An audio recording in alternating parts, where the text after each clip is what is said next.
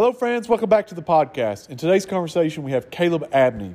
This is Caleb's third appearance on the podcast. If you missed the first two episodes, I'll put those in the show notes below so you can go check them out. Since the recording of this episode, Caleb was hired as the head baseball coach at Lancaster Bible College in Lancaster, Pennsylvania. As always, if you enjoy this conversation and find value in it, I encourage you to reach out and follow Caleb on Twitter at cabney18. I will include the link in the show notes below.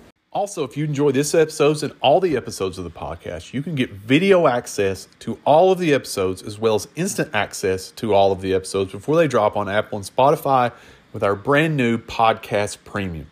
You get 40% off with code podcast for a limited time only, so go follow the link in the show description below and you can get that discount. I'm also giving away, with that subscription, 2 memberships to our flagship starter courses, Foundation of Throwing and First Principles of Hitting. That's over $350 worth of savings on the best content that we offer. So if you want to go do that, you want to support the show, be sure to follow the link in the description below. What's up, dude? What's up? We got no feedback in the ears today. Can you hear me? I got you. Can you Awesome. hear me? Yes. Yeah, we are good to go. No feedback in the ears today? Not today. That's good. You got any on your end? Oh, I'm good, man. Good. Yeah, I was. How are things? They are good. Things are good. We actually had had some technical difficulties on the Zoom call yesterday. So You did? yeah. I was actually on an interview yesterday. Nice. The head coach I was talking to was having some troubles, but we ended up getting it figured out. So Nice. Yeah. So things on the job front are progressing along. Okay. You don't have to go into the specifics. Just yeah.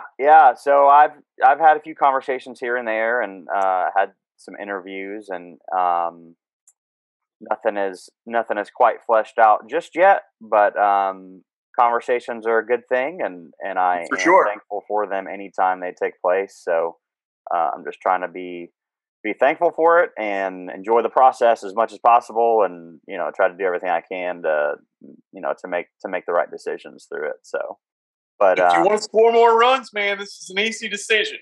This is a very easy decision. If you want to score more runs, yeah, then absolutely. if you value runs for your offense. Nah, you don't need runs. Runs are crazy. Nah. Who needs runs? That's stupid. Stupid.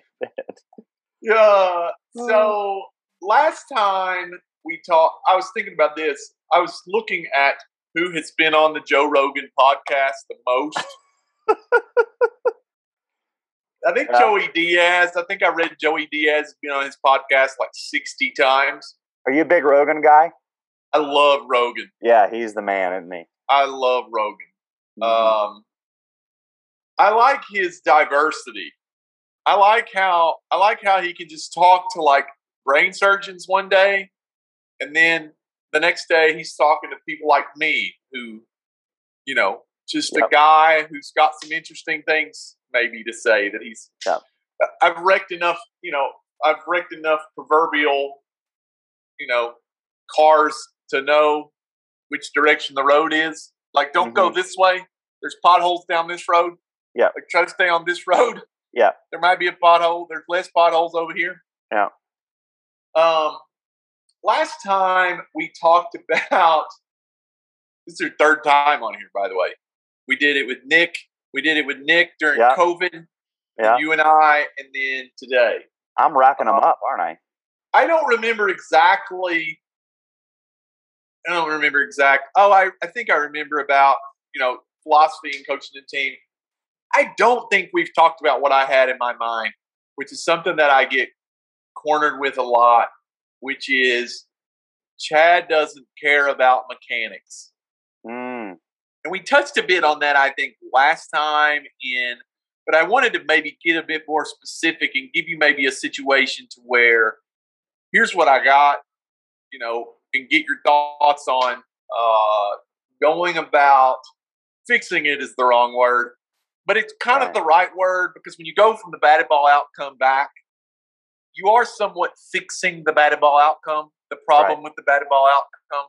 You know, in the situation I want to talk about, Chad doesn't care about mechanics, and I usually answer that question with, that's not entirely true. Like, that's not completely true. You know, I think there are some things that are going to help you optimize your variability, going to help you optimize your speed. They're going to just get you in a position to better what Brian Eisenberg, I did a roundtable with Brian Eisenberg like 2 days ago, calls leverage, creating a swing with the most leverage. Yeah. You know, you want to create a swing that's going to give you the most window of opportunity for success.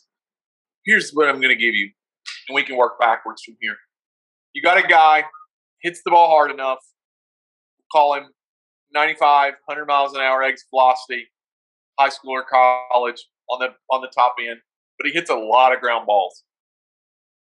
It's a whole lot of ground balls, which we know is not optimal. You know, he's getting pitches middle. He's hitting ground balls. He's getting, you know, his swing plane. If you've used a Blast or a Diamond Kinetic swing tracker or whatever, and you're coaching this cat, his swing planes are low, and his batted ball launch angles are also low. How would you go about, in a world of Chad doesn't care about mechanics? You know, you see a guy who's maybe too upright. He's maybe too upright with his swing posture at the start of his swing, and because of that, you know, his swing he's kind of disconnecting and pushy at the ball because of that. Mm-hmm. There's no other option to get to a ball that's below his belt, in order to just try to go reach for it. How do you attack that? How do you attack that without becoming too specific? Because I think you can try to, again, I think we all know at this point, if you've listened to all the roundtables with Caleb, where you land in giving them explicit instructions. Mm-hmm. You know, but how do you go about this guy or this girl attacking this problem? So I think about it in terms of, and as you mentioned, we've talked about this before, and I know you're a big believer in this as well. How I believe, and I'm not the only one from a athletic skill development standpoint. There are a lot of researchers and scientists and people who are a lot smarter than me that have looked into this. It's about two things: the task that you're asking them to do and what they're focusing on, their cognition, their intentions, what they're trying to accomplish, and how you manipulate that task to help them find better solutions that are actually going to work in the game. And it's the environment that you're placing them in and how close that is to replicating the game. So it's task and environment.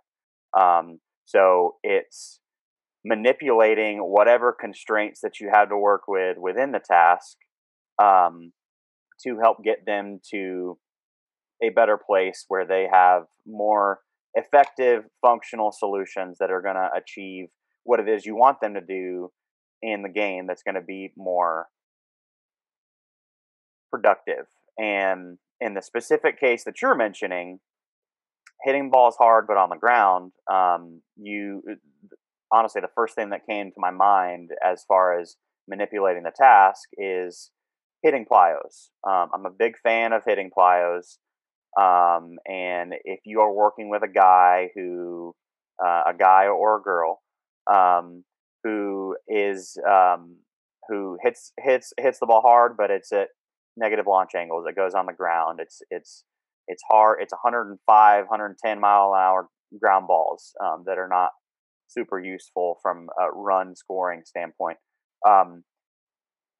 I love working with hitting plyos because it gives you feedback on if you hit a ball on a line, let's say it's a 12-degree launch, and you have a negative swing plane, your barrel is going down when you make contact with that, and it's that inefficient contact.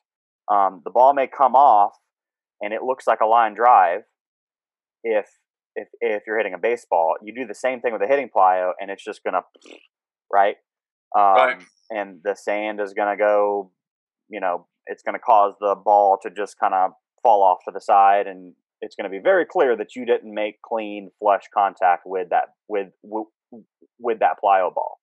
So that is the primary reason why I like using those. And if I'm trying to get a guy specifically to work on be able to hit balls harder, his hardest hit balls are a little bit higher up from a launch angle standpoint. They're that in that line drive range. I'm going to ask him to try to hit the ball even higher than that to sort of overcorrect and sort of overload as far as his focus, to try to get him to get the ball up in the air even more, so that once he's actually in a game or over time, if he hits balls at 30 degrees on a consistent basis, then maybe that brings him closer to that 15 degrees or whatever it is that you want him at on a consistent basis when it actually comes time for the game. So that was the first thing that came to my mind, is using hitting plyos, because it gives that immediate feedback that is going to be the most useful, and it's something that I can introduce from a task standpoint. It's a constraint that I can introduce that then I don't have to say much. And I know we've talked about this before. I don't have to explicitly tell him, hey, you're swinging down, swing up. Hey, you're hitting too many ground balls. Like, don't do that. It actually helps him get feedback, and he figures it out on his own.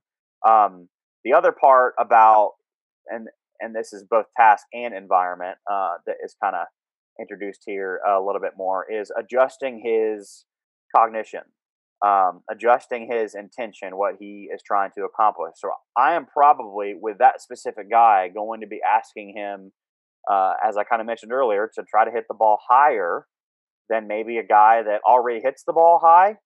I might ask him to hit it lower so that he sort of overcorrects and adjusts the opposite direction.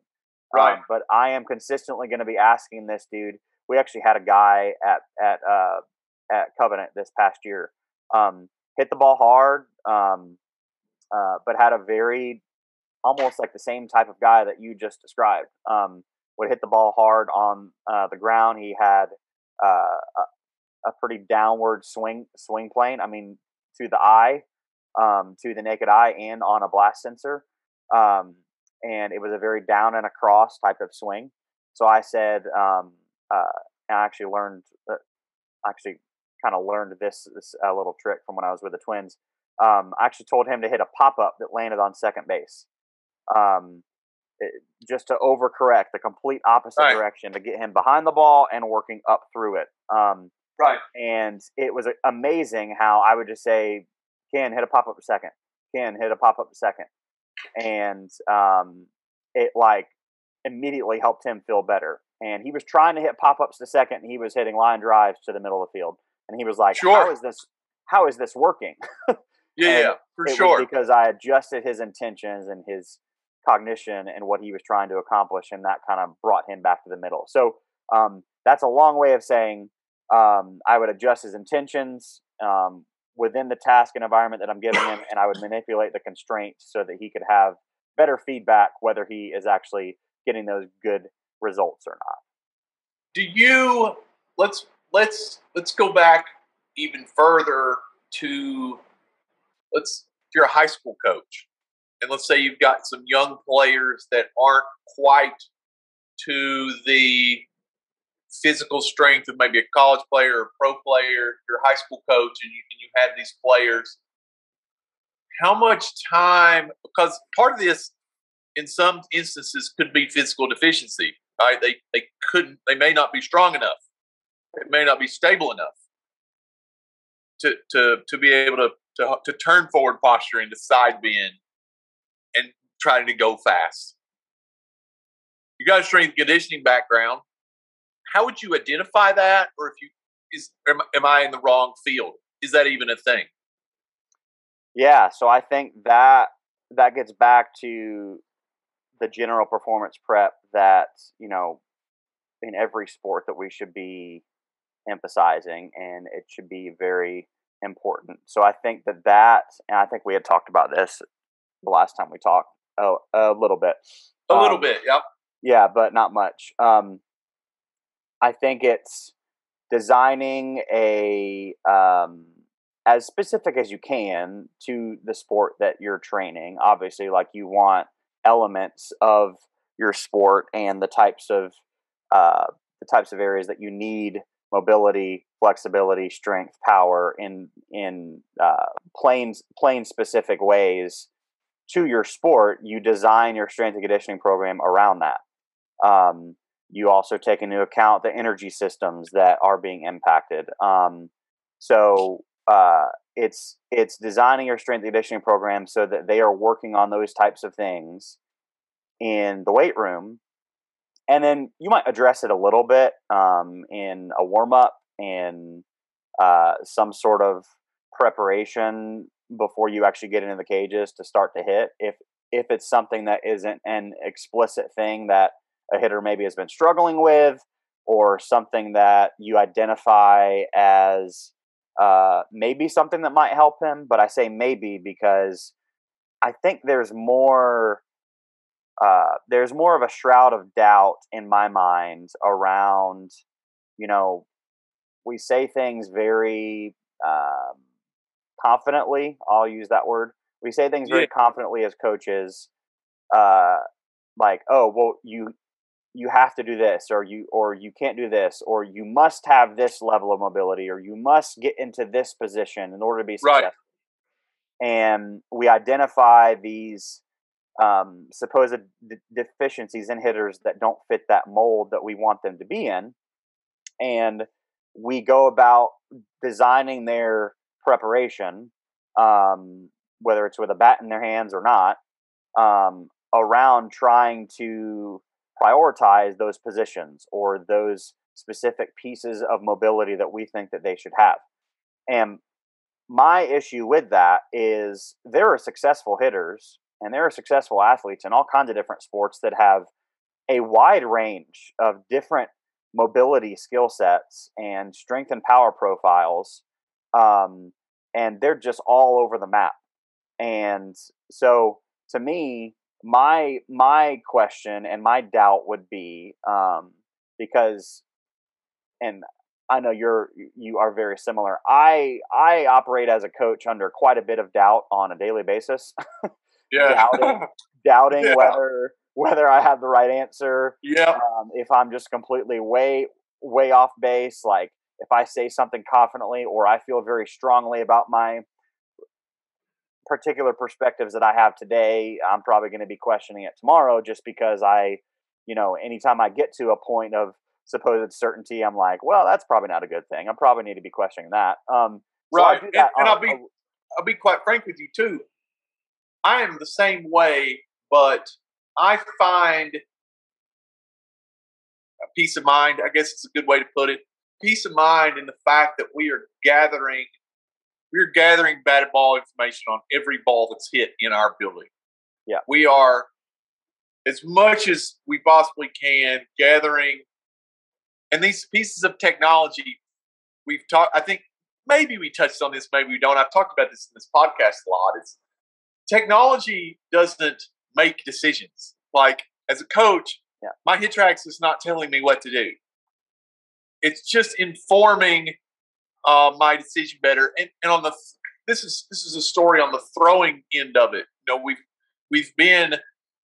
I've been in the weeds with Driveline on their pulse sensor, their throwing sensor, for like a year. You put it on your elbow, it gives you stress readings, it gives you these things. And it's just building a body of information that gives me peace of mind. It's like we're less wrong than we otherwise would be if we didn't know. Yeah. I saw to give you another example, I saw a Driveline TikTok the other day. One of the trainers, I don't remember which one it was, but he said, in our 90-mile-an-hour pitcher bucket, the average weight of the guy is 212 pounds. Wow. And so I sent it to the dad, and I said, look, if our goal is to throw 90, and this information, which they have a big bucket of information on pitchers, says that the average weight of the 90-mile-an-hour throw is 212 pounds, we probably need to get near that. And if we're going to get near that, then we need to gather as much information as possible. And a simple tool like a Fitbit that gives me calorie burn, to know my level of activity, to know how much food or fuel I need to take in on a day-to-day basis. And you know, it's important. Like, this information is important if I have to get to 212. Yeah. Which the information tells me I need to get to 212. Now, is that a guarantee? No. It's like all the other this stuff. It's like I operate in a high level of doubt most every day within myself. I don't need to go to hitting Twitter for people to question what I'm doing. I do that plenty enough. Mm-hmm. And so it's just the body of information that you have to inform and drive your perspective, I guess, is maybe a good way to put it. You know, because like you said, I'm the same way. And this is why representative fastballs is important in the training. Because I'll give you an example. I've got a young player, a very good hitter with very high barrel awareness. Hits the barrel in any kind of, and I want to go back and touch on this, but any kind of like short toss, flip variation, offset it, oppo side, offset it, pull side, offset it, front, back up, throwing BP, move up, move back, change his timing. Anything you want to do, he hits the barrel. You speed the ball up though, and it changes. He doesn't hit the barrel as much. He swings and misses more. And I've told him, I said, look, man, I've told you this 100 times. And we've got the swing sensor data. Like, when you swing, if the speed's not too bad, and the fly of the ball's not representative of what it's going to be in a game, you have enough skills to barrel the ball up at 25, 26 degree swing plane. But now your window of opportunity when the ball is flatter is so much smaller that unless your timing is perfect and your window to hit the ball is like this small, you're not hitting it. And so you have to hear me say, you have to think about swinging down. Like, he's a swing down guy. Like, you have to try swing down, hit the ball over. Mm-hmm. And when he does that, it's like this light bulb moment goes off. It's like, try to swing lower, man. Try to hit this ball at the pitcher's feet. Yep. And it's like he starts hitting these true 15, 10, 20 degree line drives. Yep. And his barrel awareness comes back. His barrel skill comes back. And that's manipulating his task goal based on what is individualized to what he needs. And I think that's what, and to me, you didn't fix anything in his swing by saying that. You just gave him a different goal and it started working. And the self-organization piece took over at that point. One thing that I feel like, and I think he feels like, and it doesn't look any different at all. Right. But like, he goes from 25, 26 degrees to like 10 degree swing plane. And he feels like he's swinging straight at the ground. Like, he feels like he looks ridiculous. Yeah. But it's like I watch my bat review videos. Uh-huh. And I'm like, that bat does not feel like when I swing it, it's right there. But I'm not going to try to move it because, like, now I changed where my barrel launches from and where it's coming from. It's just, if I can get it into the same spot every time, then I know, okay, this is kind of what I'm going to be, right? Yeah. That's where video can be a bit dangerous, in watching your video. And, man, I'd like for my bat to go from right here. And now all of a sudden, I can't hit the ball as well.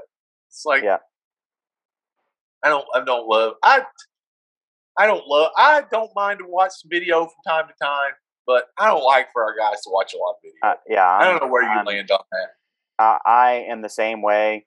Honestly, I see a lot of these, and this is going to be controversial, but that's I love it. That's kind of my brand. But that's kind of who I am. I'm gonna live or die by it, no matter what happens.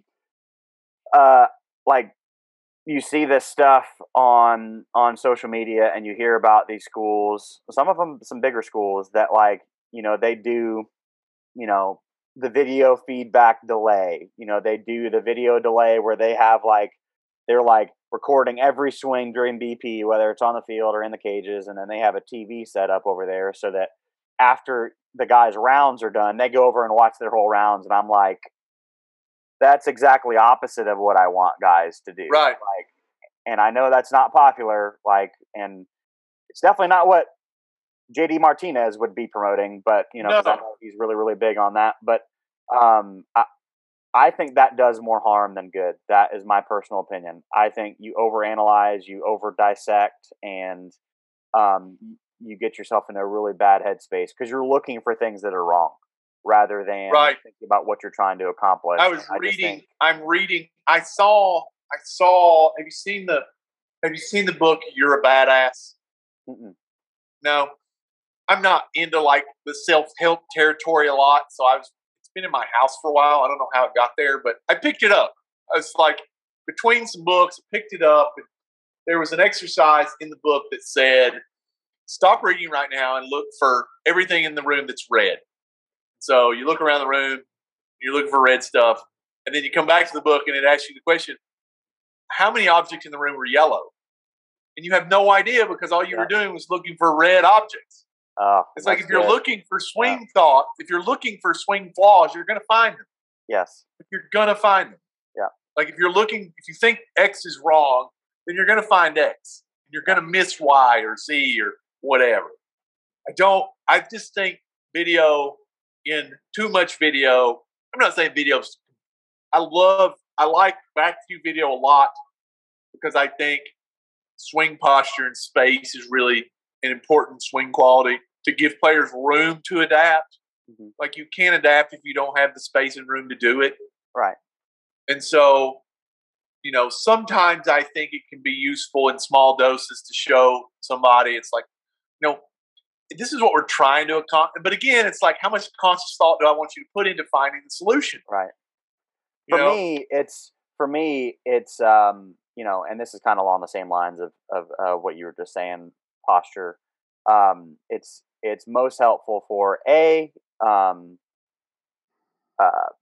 pitch selection and what you're swinging at, what you're not hitting, what you are hitting, and like what types of pitches you need to improve in. Which I'm very big on that. Right. But the second piece, and this is kind of just a different way, I think, of talking about posture, is your direction. So, your posture, I think, gives you a better chance to have better direction towards the middle of the field. And then you can obviously be able to, as you said, adapt from there. So to me, it's about, it's most useful when you're looking at pitches that are being swung at, whether they're hit or not, and looking to see how good a guy's swing direction is so that, you're seeing how good of a chance he's leaving himself, basically. When he's not perfect. So. Right. And I think there is, I had a coach text me the other day. He said, hey, what are your thoughts on, let me try to think what he said. He said, it was something to the effect of hitting the ball oppo. I'm like, look, where you are, bat speed is the most important priority of time and organization. Mm-hmm. Like that level where you are, I know your players, most of your training economy should be built to build bat speed and then build variable, adaptable hitters from there. Like it's really easy where you are. It's not that big of a rabbit hole to go down. But I said not to neglect direction, though. Like you should be directionally neutral. I don't think you should be trying to pull or hit the ball off. Just kind of aim right here, which is going to give you the biggest latitude east and west to be early or late. And then again, the position, the posture, the hip hinge, and the space is going to allow you to adapt in, adapt out, be early, be late, whatever you're going to need to do, side bend, tilt, because again, there's guys that get too much forward posture, right? And now they get blown away at their belt. And so now we got to figure that solution out or figure that idea out. So to me, I found unexpected success with something that I had our guys at Covenant do back in the spring. I am not the creator of this. I've seen other people do this. This is a pretty traditional drill, obviously, that has been around for a long time. By the way, did you just hear I use the word drill? Yeah. What about you? Yeah. When in Rome. There you go. You've been hanging out. You've been hanging out with the coaches too long. Yes, all the coaches. Yeah. But anyway, the exercise / drill, where you put like a ball down on the ground in front of the plate, probably 1.5 feet or so, right? Maybe even closer to 2 feet, just kind of depending on the hitter and how far out front of the plate you want contact to be. And I told our guys, because what I was starting to notice was guys would take swings, and it's like, and this is a side note on this. There's been debate whether you actually see the ball hit the bat or not. Right. Scientists would say that you don't actually see the ball hit the bat. Ted Williams said that he did see the ball hit the bat. So, but anyway, but I was trying to promote that idea of like seeing the ball for however long as possible that you can, whether you see it hit the bat or not, to keep your head down on the baseball. So, and I called it the Arenado drill. And it actually got to the point where if guys were like taking their head off the ball when they were taking their swings, whether it was in BP, and this really happened the rest of the season, whether it was in BP and even in games, like we would just yell Arenado, Arenado, just to kind of remind guys, keep your head down on the ball. So that was the purpose of the exercise that we were doing, was to get guys to actually see the ball for as long as possible, because it's this weird concept, Chad. When you see the ball, it's easier to put the barrel on it. It's weird. Like when you're actually looking at the ball, like it's easier to actually be accurate with the barrel. But anyway, so the unintended benefit from this exercise that we did was that I was starting to see guys have better posture. Like, I was going to ask that. Their heads were over the plate. Like, I didn't say anything about posture. Didn't mention it. Didn't even use the word. I wasn't even intending to work on that. And all of them, their postures all improved from me. Not even like it was this extra little, and like this light bulb went off in my head, and I was like, there are changes that happen from an adaptability standpoint in our entire system. Changes happen unintended, whether for the better or for the worse, that are constantly happening within our system with everything that we ask a guy to do from an athletic standpoint. So it was just more confirmation for me that you can't make one change or ask a guy to do one thing and think that like the one thing that you're focusing on or that you care about in that moment that you're hyper focusing on is the only thing that's going to be affected by that. So it was just more confirmation for more of a systems based approach to athletic development, specifically in hitting.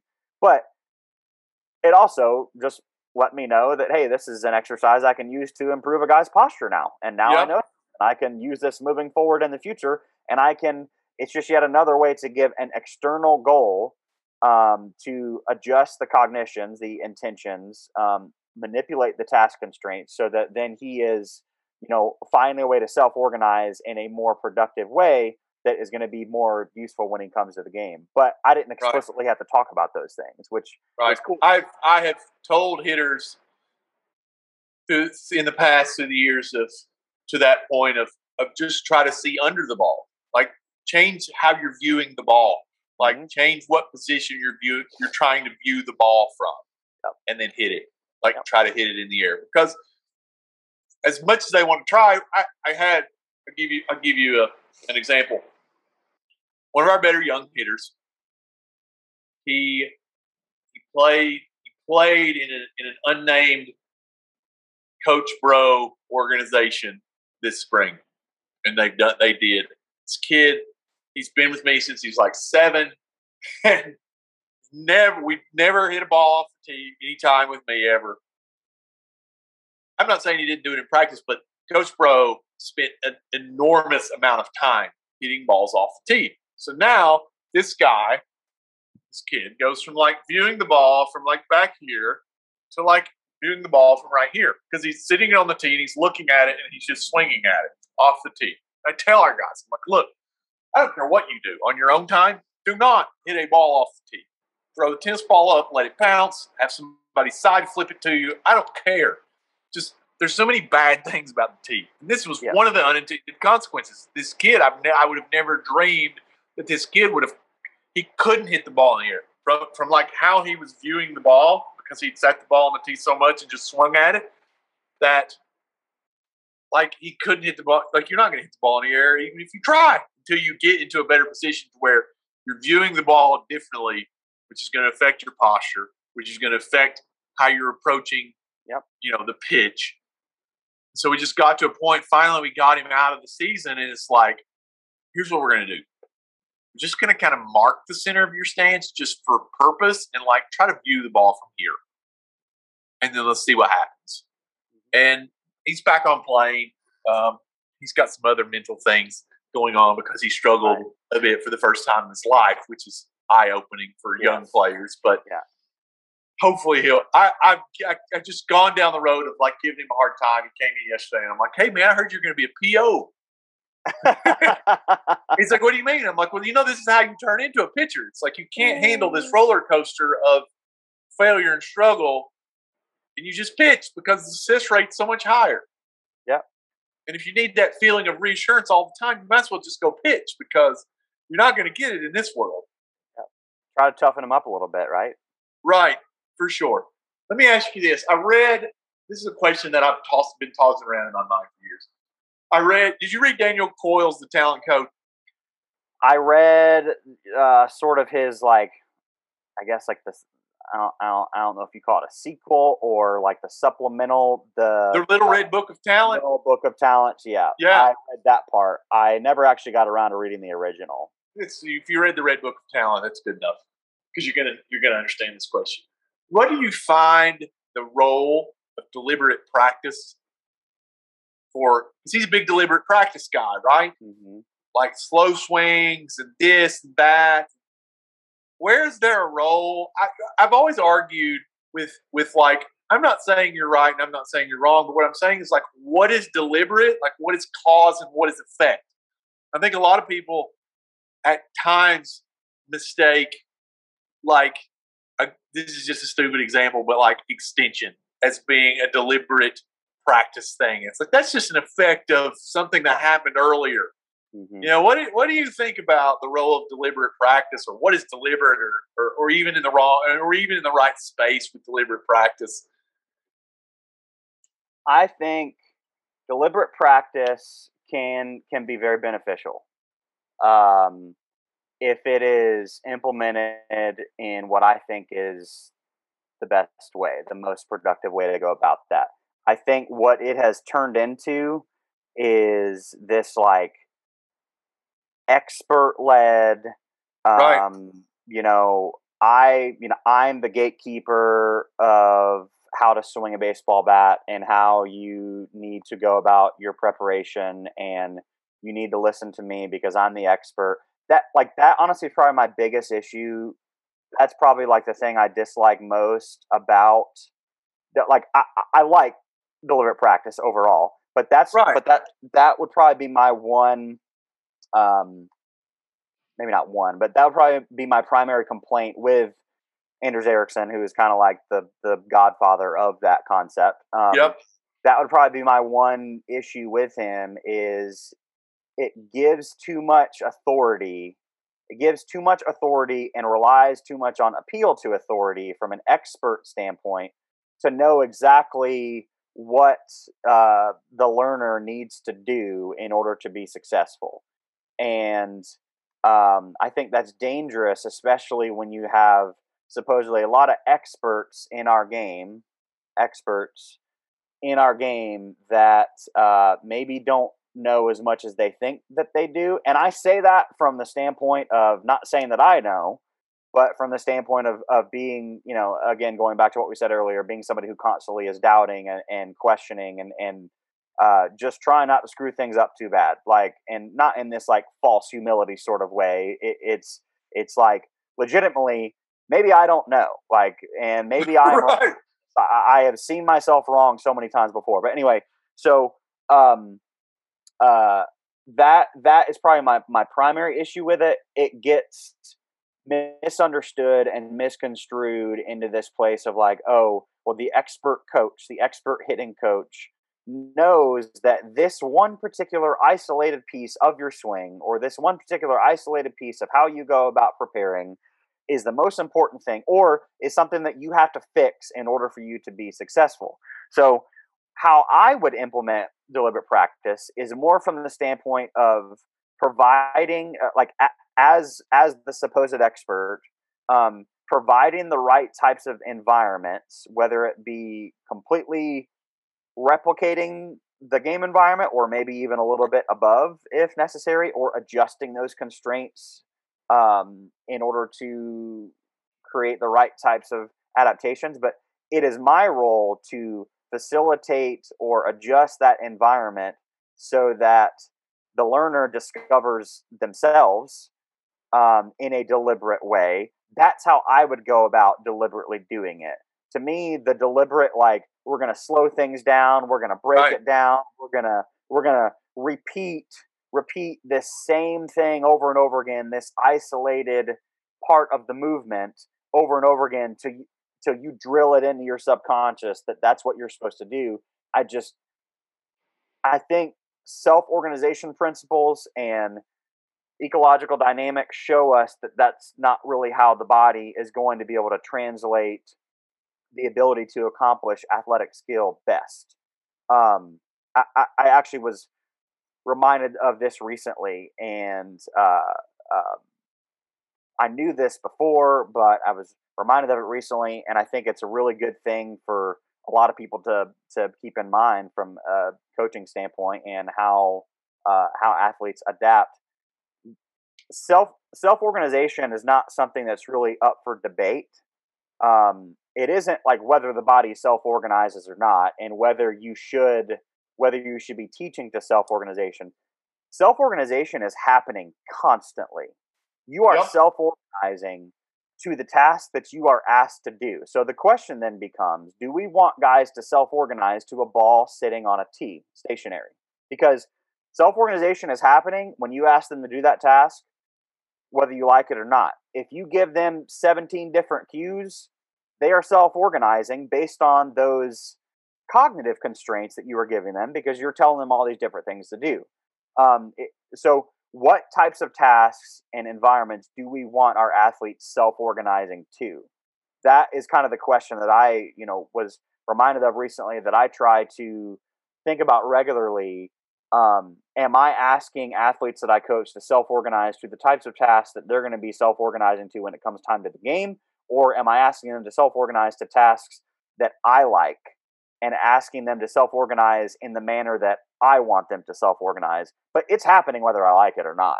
So I think keeping that in mind with how we go about preparing, whether it's deliberate practice or not, and on what end of the spectrum that we think deliberate practice should be implemented, I think that's a big question to kind of keep in mind as we go through that. I would, if I could go back and do my career over again,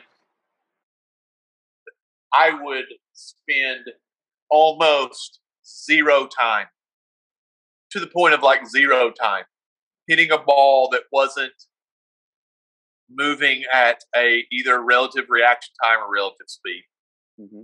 Like, I think back to the time that I spent, because everything, and people suck at this in general life. Everything has a time exchange. Yep. And your time in baseball is so finite. I told the dad about the 212. I'm like, look, if our goal is to throw 90, we have to attack this. We have to attack this. We have to attack this now, because time is running, whether we want it to be or not. Time is going. And so practicing the task, moving ball, speed, because if you're not, again, to the deliberate practice, and to the tee, and to the self-organization, I mean, if you're not taking the time frame, the reaction time frame into account, you're not practicing hitting. Yep. Not in the least shape or form. Like, you're not hitting the whole system. The whole system. No, you're not involved. Like, you might luck into success. Like, the kid that I'm telling you about that's been struggling lately. As you grow up, you find that competition gets better. The bad players get weeded out. The pool gets smaller, and the better players are left. And I told the dad, I said, you have to take it into account that the competition is also getting better. And he's not going to get a hit every time. And so the failure that we endure in here is He has to be able to mentally keep it together out there. You'll love this, though. Every time that I do we did three-plate machine yesterday.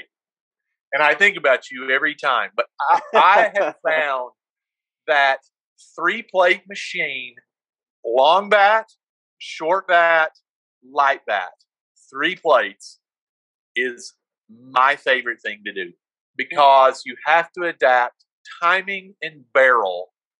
I give them 2 swings. You only give them 1 because you are the timing Nazi. Yes. I'm the one swing Nazi. You're the one swing Nazi. To go from the 37 on the front plate to the fastest swing time to the light bat in the middle plate to the 31-inch short bat on the back plate is just, you could mix that up. You could mix that up every round. You don't have to go in that deliberate order. But having to adapt timing and barrel in a constrained amount of time, it's like that. This is the essence of practice. Like we can't do this enough. Yep. Like we can't do 3-plate, long bat, short bat. Our light bat is like 31 inches. We go a 31 drop 8. We've got the 28-31 short axe bat. We've got the 37-37 long axe bat with the machine that's 55 miles an hour ish from about 40, 45 feet into 3 plates. Like, this is it. Like, this is all we should really do. Yeah. But do you do that with the slower machine because you're using the underload bat, which will break if you go any higher? Is that the reason? No. You do that? The bat we have it's just a junior bat. It's not like the designed axe bat. It's just like a junior drop. It's not 8. It's not the drive line underload because those things will break if you if you hit too much on like higher speeds. Those things will break. Where did you get it's just like a kid's bat that's like a drop 8? Yep, just a drop 8. Yep, you can get a drop size? 8. And we have a 31, so it's like 23, which is right in that. So it's a little bit on the shorter side. Yep, but that doesn't matter. Like that's just another. Yeah, that's just another constraint of where's the sweet spot. Like where's the barrel in space? Yeah. You know, we have. Sorry, go ahead. I wish they would make the long bat. I wish they would make variations of the long bat and the short bat. I wish they would make the short bat in-loaded. I wish they would make the short bat knob-loaded. I wish they would make the long bat in-loaded. I wish they would make the long bat knob-loaded. I'm sure that's coming. Like, I wish they had all of those. Like, I wish that anything. Like, give us anything. Give me anything. Like, let's get anything. Mix up all the different implements that you're using. Yep. Let's throw the whole kitchen sink at it. I mean, that's differential learning, right? I mean, using different implements, doing different tasks, having to organize, using your entire system to have to calibrate. That's how you develop movement dexterity and movement. Well, and you're having to manage your emotions within this too, because it's frustrating. Yep. Like if you're not, again, that's another thing. If you're not accounting for emotions in practice, frustration in practice, all part of the system, right? You're not ready for the game. Yep. That's what that's how you end up being a PO. Yep. Because you can't handle the anxiety. You can't handle the emotions of this thing. Yep. Like that was one of my biggest limitations as a player. I just thought, here I am. Yes. I've never struggled in my life. Yeah. That was exactly how I was when I was a player. And you played pro ball. You were a lot better than I was. I played NAIA D3 ball and right. But I think everybody experienced the same emotion of struggle. Yeah. It just comes in different places. I remember, and if I'm being truthful, this shapes, why I believe so much in what I believe in from a hitting standpoint, as far as how I want to help hitters get better.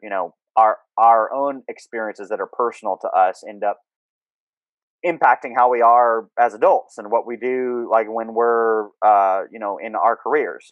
That's a very obvious thing. So I remember very clearly when I was a player, I would take BP. I would take BP in practice. I would take BP before games. I just hit all the time. I would hit off the tee a bunch. I would hit a bunch of front flips. Yep. And I would get to the point, playbook that people still try to operate out. Yeah. And I didn't know any better, and I didn't have anybody like telling me any different. So I would just hit and hit and hit and hit, and I would find barrel after barrel after barrel after barrel, and I would say, "Man, I feel good." And then I would get in the game, and I would suck, and I didn't understand, and I was like, "I don't understand." And like thinking back on that now is so incredible that I never made the connection in my mind that, oh, this is actually different than what I do. Like that's the reason I'm not good, because the game is different from what I do to make myself feel like I'm prepared, but I'm not prepared because I've hit off the tee and I've hit BP, and I never equated the fact that I could take a perfect round. I could have 8 swings and hit 8 line drives to the middle of the field and be like, man, I'm ready to hit. And I would get in the game and get blown away by a fastball, or swing at a slider in the dirt, or have the level of anxiety that you feel when you're in the batter's box that I never dealt with. And I wouldn't be able to focus. I would get out of my approach. And it's like, I never made the connection that it's because I do different things in practice. I focus on the wrong things in practice and then expect it to translate to the game.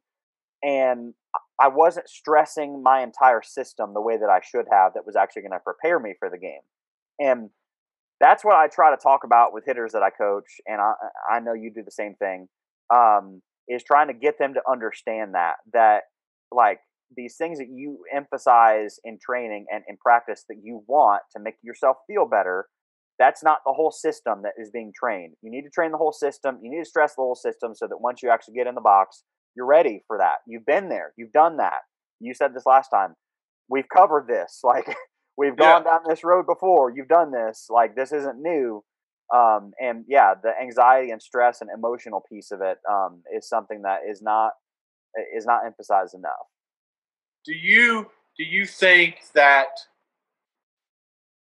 that's so rare?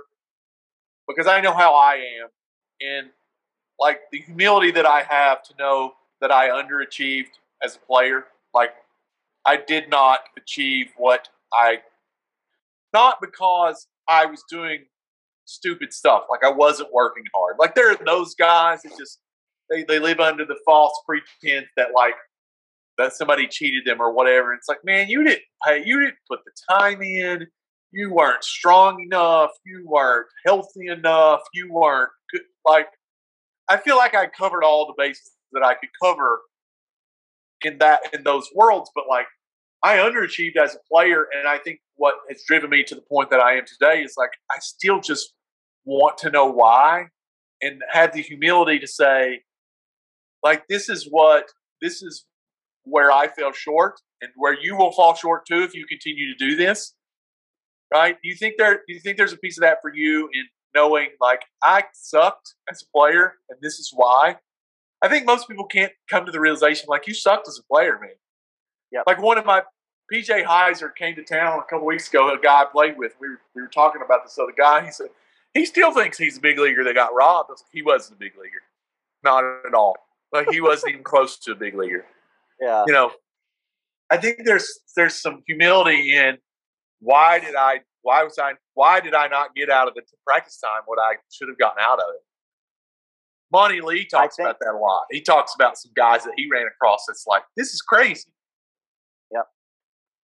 I think it's and this is a human trait. This is not just baseball. This is how most people are. Most people are not introspective enough. They aren't reflective enough on their past, on their weaknesses, on their shortcomings previously, whether it be a long time in the past or yesterday or this morning. Most people don't think that way. Like most human beings don't think that way. We are thinking about what we can get now, what is going to benefit us right now. We are thinking about the ways that we were screwed over previously, right? As you just mentioned. People don't like thinking about how they screwed up or how they did something wrong or how they could have been better. Most human beings don't like. It's like we shield ourselves from that because we don't have to confront our failures and the fact that we've been idiots in the past, and that we will probably be idiots moving forward in the future. So there's a certain amount of humility that we have to attack how we think about our previous experiences and our previous choices, whether it's something that we knew better or not. I mean, the choices that I made or didn't make when I played, some of that was because I just didn't know any better. But I can acknowledge that and say, I need to be better moving forward in the future. And I want to do the best job that I can to help the players that I coach to not have to have the regrets that I have, because they'll at least know better. They'll at least know better because of the types of ways that I try to be introspective and constantly try to evaluate the ways in which I'm wrong regularly. And it's like the kid, again, I keep going back to this kid who, you know, the fitness tracker and the Whoop strap, and we use Pulse, and we use, at least he can know at the end of this thing, we did the most honest thing that we could do. Yes. You know, I think people are comfortable with, or not comfortable with, and I can say that about my career, like given the information and the time, I did the most honest things that I could do to try to be as good as I could be. The information just wasn't that good. Mm-hmm. We didn't know much better at the time. Like you said, it's like there was no technology. We were still running only on the experience of the successful players that came before us. It's like, well, Ted Williams was good, and he saw the ball hit the bat. It's like that certainly works for Ted, for sure. Yeah. But like, is it a real thing? I don't know. Ted swung up, Mike Trout swings down. Which one's going to work for you? Well, it will depend upon. You got to experiment. Yeah, it will depend upon what your, you know, the information and feedback says, but it'll depend upon what your batted ball outcomes are. Can you feel that way and rake and hit line drives and hit the ball hard? Then do that. That's awesome. A-Rod can say whatever he wants because he hit 600 homers and he's right for him. We've covered that. Right. You know, they're right for them. That doesn't mean they're right for you because they're not you, unless they're your genetic dupe. You know, unless you're the genetic clone of that guy. Yes. Then who knows? Who knows if he's right or not? He might be. If you can measure it and gather information, he might be right. But to me, it's knowing better. To me, it's the coaches who know better, or they have the information presented to them of better, more effective ways to go about developing adaptable athletes, which is what we should want. Yep. And having that research there, having more evidence for that, and you choosing to ignore it anyway because you're attached to a traditional model of doing things, or because it's how you did it when you played, or it's because you want to promote a certain product, which I'm not against growing a business by any stretch, but you want to promote your product so much so that you're going to ignore all this stuff that shows that it's better. You're not looking out for the athletes. You're not looking out for the game. You're looking out for yourself. So it's the dishonesty that a lot of coaches, they have this cognitive dissonance and the ability to actually recognize in themselves the ways in which they're ignoring truth, or they're ignoring probable outcomes that are going to come from you choosing this better route just so they can promote themselves or put themselves in a better position. Like that's what I'm most critical of, is knowing better and choosing to do something different anyway. Right. There was an example I was going to give to you, and it's a funny example, but it took me back like 10 years when I was much more instructive and I was much more prescriptive, and the swing's got to be this, and this is what we have to do, and this is what we needed to look like in the audience. I was telling somebody something. It may have been my own daughter. I can't remember, but as I was saying it, it took me back to that. It was I don't know that this is the right way to describe it, but it took me back to that, almost that feeling of like self-importance I had when I was that way. It's like I viewed myself as much more important than, or I didn't maybe show it, but it was like the feeling I had of self-importance. It's like, what I just did, I'm not sure will work or not. I talked like it did, but like it probably won't. I don't think it was my daughter though. I think it was another player. It was another player, and I was thinking to myself, this is what happens every day. It's like the coach is out here the gatekeeper is out here like reassuring himself of his self-importance in the process of that player. Yeah. And it's like this is not. If you're good, and we can go back because I have one more question about the plyo balls. We got talking about something else, and I never circled back on the question. But it's like if you're good at manipulating the task to achieve the outcome, whatever. We started with swing posture and down, and we're hitting balls, and we talked about plyo balls. If you're manipulating the constraint, you are coaching. Even if you're not verbally saying anything, I've tried to get to, and this is something I try to achieve every day, is like, what can we manipulate where I don't have to say much? Yeah. Where the player can focus solely on, here's the ball, hit it in this direction. So we use core velocity belt. We've got some kids right now who are just testing some things on the core velocity belt, just some different things to try to get them to be in some different positions without me instructing them to be there. What can we do? What can we do where I don't have to verbalize? Get into this position or do this or try to take your hands over here. It's like, you are coaching. You are coaching. Whether you're not chirping every word, fix this, do this, go in this direction. That was a good swing. That I try to give players positive reinforcement. Hey, that was great. Do that again. Hey, maybe just try to whatever. Try to hit the ball that way. Mm-hmm. Try to adjust to hit the ball that way. Once or twice. Try to adjust to hit the ball down. But I try to say as little as possible. Back to the plyo ball question. Do you manipulate the toss? Do you manipulate the toss at all? Like basketball toss, Nick, down, seated, flipping it up from the sides. Do you manipulate the toss based upon how the player is moving so that you can achieve a different outcome?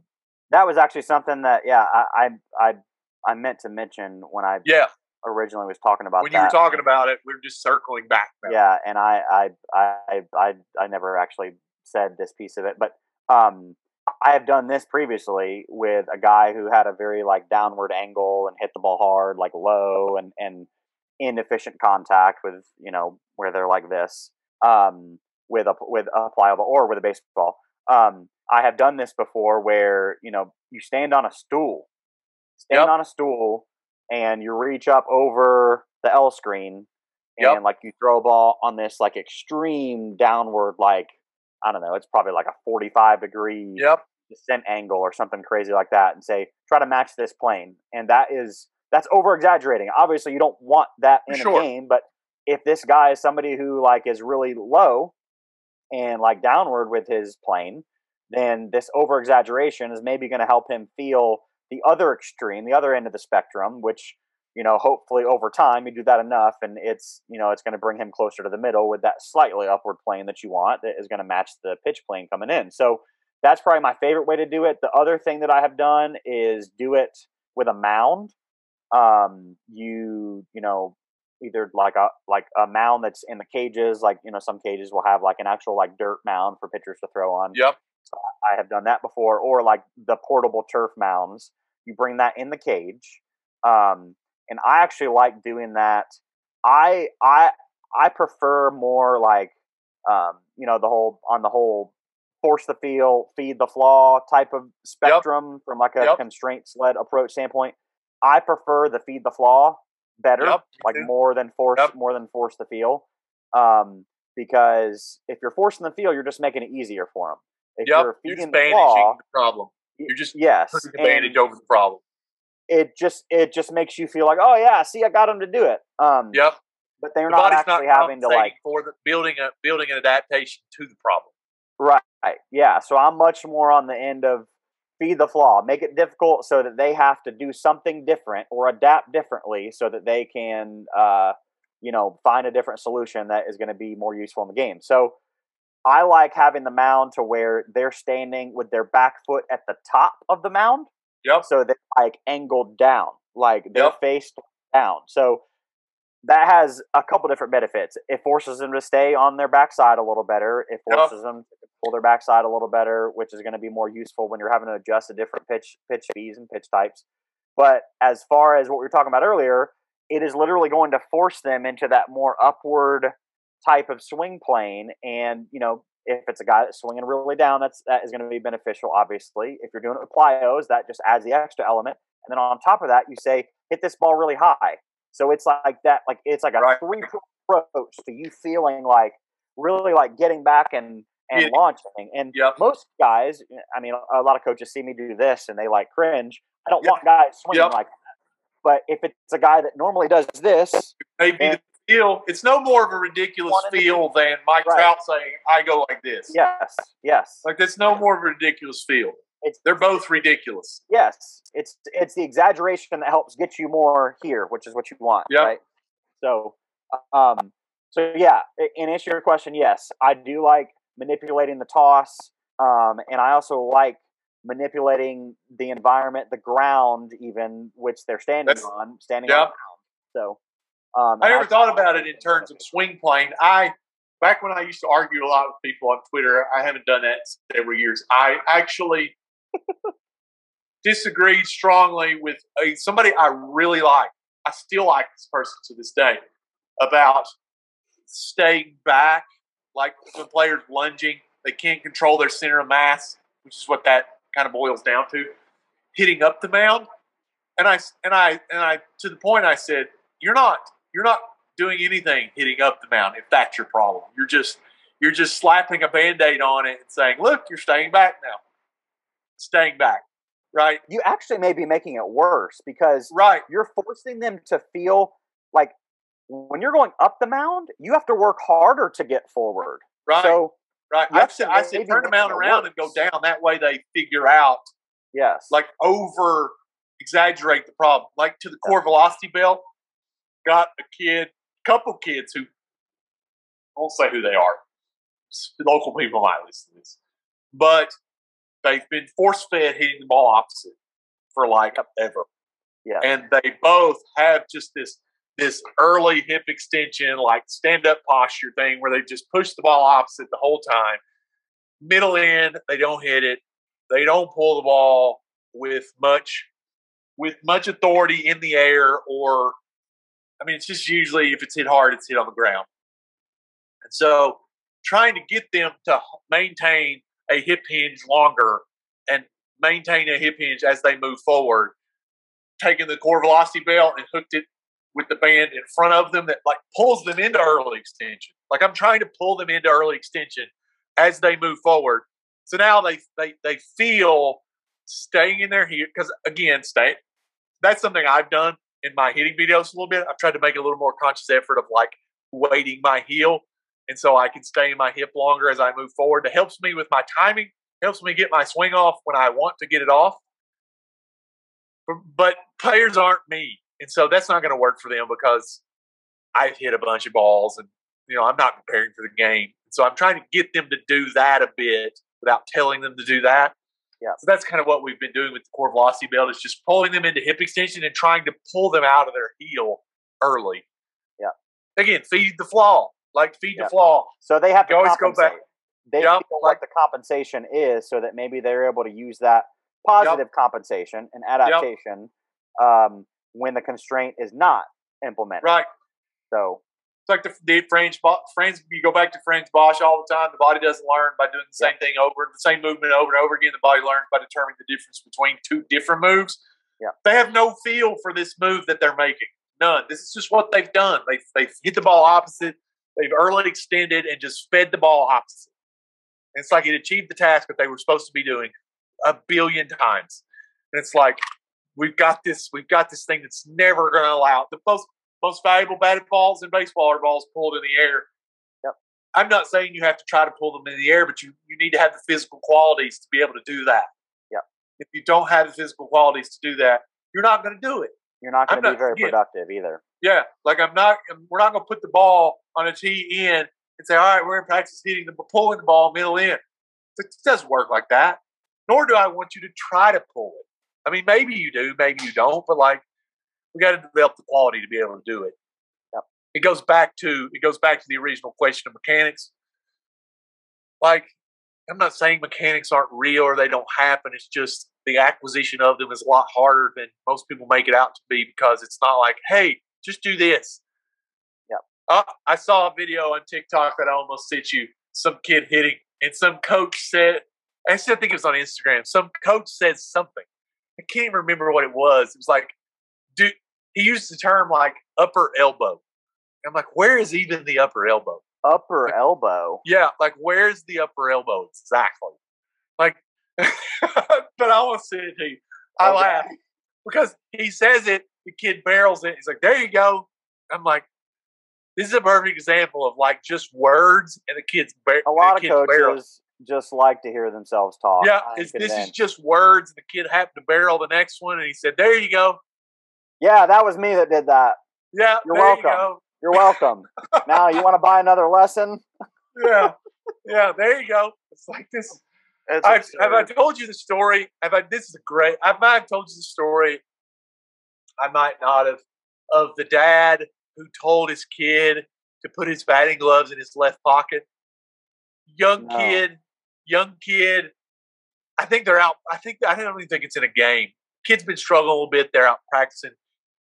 Kid is frustrated, and the dad is like, "This is a dad I work with. I'm so proud of this moment." The dad's like, "Oh my gosh, it just occurred to me."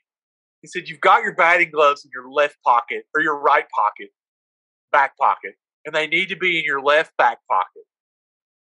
And the kid was like, "Really?" And he was like, "Yeah, put them in your left back pocket." And the kid like barrels 2 or 3 more. He's like, See, there you go. You just had your batting gloves in the wrong pocket. That was all that was wrong. Oh my goodness. That is. I love that story. That guy tells that story. I bring that story up like once or twice a week to that guy. It's like, we just need to put their batting gloves in the other pocket. That's all. That's all it is. That's an easy fix. Like, yeah, but that's all it is. You can make a lot of money, right? Yeah, that's the same thing, though. That's the exact same thing. The kid believed what the dad said, and because of his self belief in what he said, he hit the 2 or 3 net. Now, is that going to carry you a long way? No, but that's kind of like lessons, right? That's kind of like lessons in. It's a placebo. You go to this guy and you feel really good, and you go out and you play good in the weekend, and it's like, holy crap, that guy's awesome. And you keep going back, but you have to keep furthering down this rabbit hole of cues, and he has to word things differently to get you to keep coming back. And he's got to come up with all these crazy, new, weird-looking, creative drills. Yep. To be like, hey, we're going to do this today. And I got these 4 different little toys. And I'm not saying that doesn't work in the short term, right? I've gone down this. I've asked myself this question in self-reflection of, should you focus on throwing strikes more for young players? I'm going to say no, but I'm asking the question to myself because it gives them a confidence to let it loose and throw the ball hard, right? Like players that throw the ball in the strike zone maybe have more confidence to like start letting it eat versus players that are like let it eat and throw it everywhere. They're just more apprehensive to keep doing that. Yeah. You know, is there value in that? Yeah, it's a valid question for sure. Yeah. You know, is it valuable to let a player hit a ball off the tee to like gain some confidence in themselves to like then go and let it eat off balls in the zone? Like, it's definitely not a skill. It's definitely not a skill thing, but like, is there value in it? Like, I always go back to that. It's like, because I always question myself. I'm like you. I'm questioning myself every day. Am I doing everything that I can do to help these people be as good as they can be? What you're talking about is psychological development and psychological part of the game. And I think there are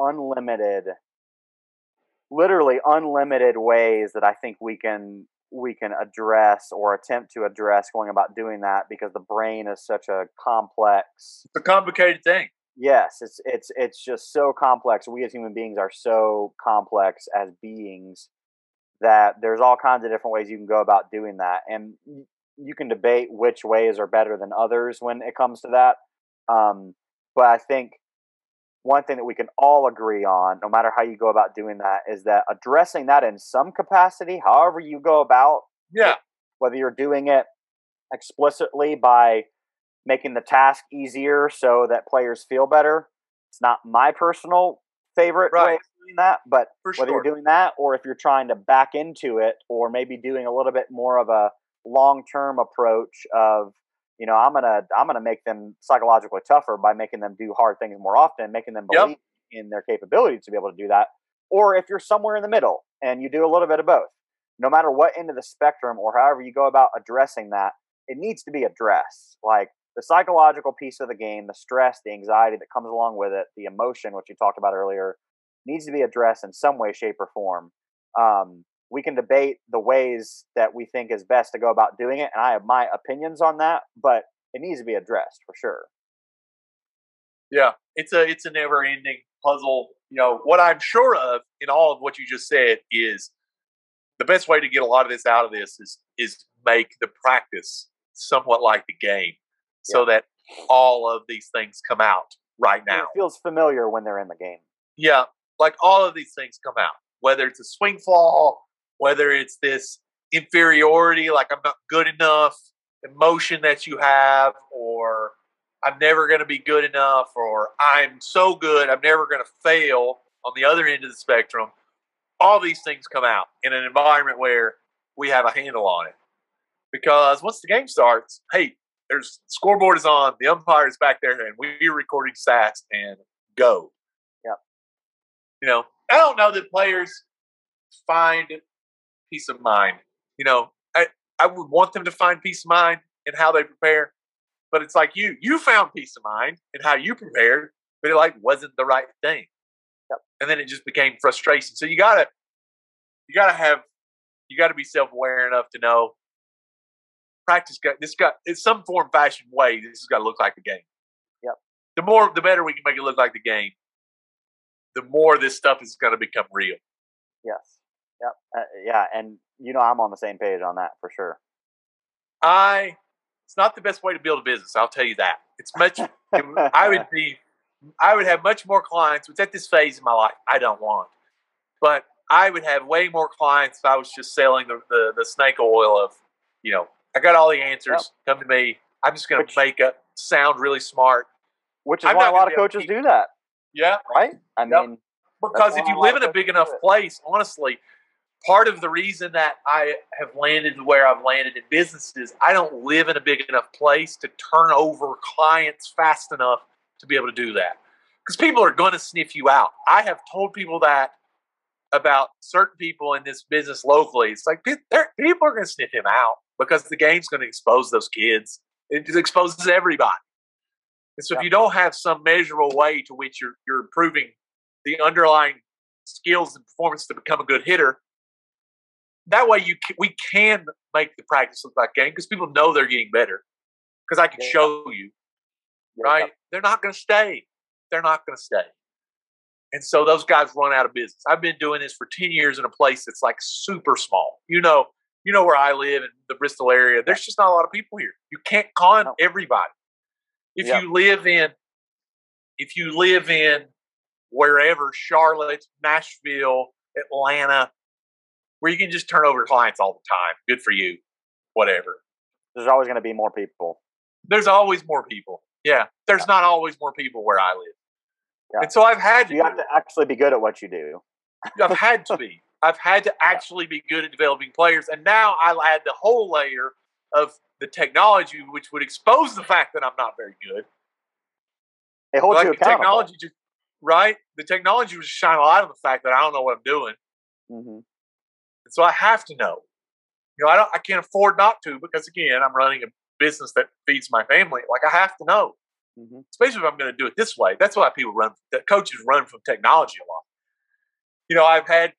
Through the years, I've just tried to nudge coaches into using a swing sensor. And they use it like one time. It's like this stupid thing said that this player was 10 degrees, swinging down 10 degrees, and they were in a cage. This is a batting cage. They're just hitting rockets off the back of the cage. Line drives. This thing doesn't work. It's like, not sure about that. Yeah. Because what if those line drives are going off the back of the cage about 3 feet off the ground? That's not a line drive. Right. At 75% of their peak velocity. Yes. Because you cut the ball. Yeah. which gets back to the plyos, right? Right. Yep. There you go. The feedback. I'll let you go. You had any good energy drinks lately? I haven't. No. Just coffee. Just a black coffee, man. I'm a coffee guy, and if I'm like out on the road, if I'm like traveling, I'll stop and get a Reign or I actually probably prefer Reign over Bang personally. That is just me. I actually really like Monsters too. So I'll also mix in a Monster every now and then when I'm on the road. But I'm more of a stop and grab an energy drink when I'm on a long trip. That's more my energy drink sweet spot. So there you go. Read any good books? Any good podcasts lately? I'm going through The Obstacle Is the Way right now. Love Holiday, dude. It will make you feel like you're soft and you need to love Ryan Holiday. Have you done any of the other Ryan Holiday books? I haven't. So this is the first one. My wife read it. Now I'm reading it. It's also interesting to see like the places where she highlighted things and to see like I wouldn't have highlighted that, but I'm going to highlight this. So like, it is. That's interesting. It's kind of cool to see that she's going through. So she read that first. She's reading Ego is the Enemy now. Ego is the Enemy is phenomenal. And I'll do that after her. So I'm kind of late to the party on the Ryan Holiday circuit. Stillness is Key is the third one in that trilogy. Yeah, it's also awesome. It is also awesome. So I'm making my way through. I may have told you this. I may not have. Ego is the Enemy is the most ironic book in the history of the world. The people that are reading it, ego's probably not your enemy if you're reading this book. Yep. If you're not reading this book, you probably should be. Yep. I don't have an ego. So if you don't think you need it, then you probably do. Yes. Yeah. It's the most ironic book of all time. That's most of the people. Way to look at it. It's most people that I know that I've said read this book, and they read it. They probably didn't. But there's thoughts and ideas in that book. It's like, dang, that's really good. Yeah. I'm looking forward to getting to it at some point once I'm able to. I told Kyle Harris about Ryan Holiday. Like, you got to get on. You got to get on. He's awesome. Way. I have followed him on social media for a while, and I get a lot of the Daily Stoic stuff, and Marcus Aurelius stuff. And, I get a lot out of that stuff, and have for the last several years. I just haven't read the full books. So yeah, I'm excited to get into them. Yep, I think I have the books, and I've done the audio books are really good. I've probably done the audio books a couple times each because I drive back and forth to Bristol a lot, so it's an hour and a half each way, and I've probably done them a couple times through the years. Yeah. All right, man, I'll let you go. Cool. Round 3 with Caleb Abney. I continue to hope and support that your coaching journey, you end up and fall somewhere where somebody's going to appreciate you. Because I don't know. I won't say it's not hard to appreciate you, but like the depth of skill development knowledge that you have, like Mike McCrary, somebody like that, where he understands the depth of skill development and acquisition and appreciates your position and your position on what knowledge you have and the knowledge that you're going to learn. Yeah. For sure. I appreciate that. I appreciate the plug. Any time you're giving it to me, it's It is humbling. So I appreciate that. Yep. For sure. No, for sure. Brian Eisenberg and I talked about that. It's like Twitter's a great place to like find really awesome people. Without Twitter, I met you because you were at King, but like I probably don't meet Brian. Kyle Harris I never talked to. Several people that I've done the podcast with. I'm from a little small place in the middle of nowhere. Yeah. Twitter's an awesome thing. It's an awesome thing. For sure. All right, dude. Have a good day. We'll catch up again with part 4. Hopefully it's got you landed somewhere putting up stats that people notice, because I know it's going to happen. Love it. I appreciate it, man. All right. We'll talk soon. All right. See you. All right. See you.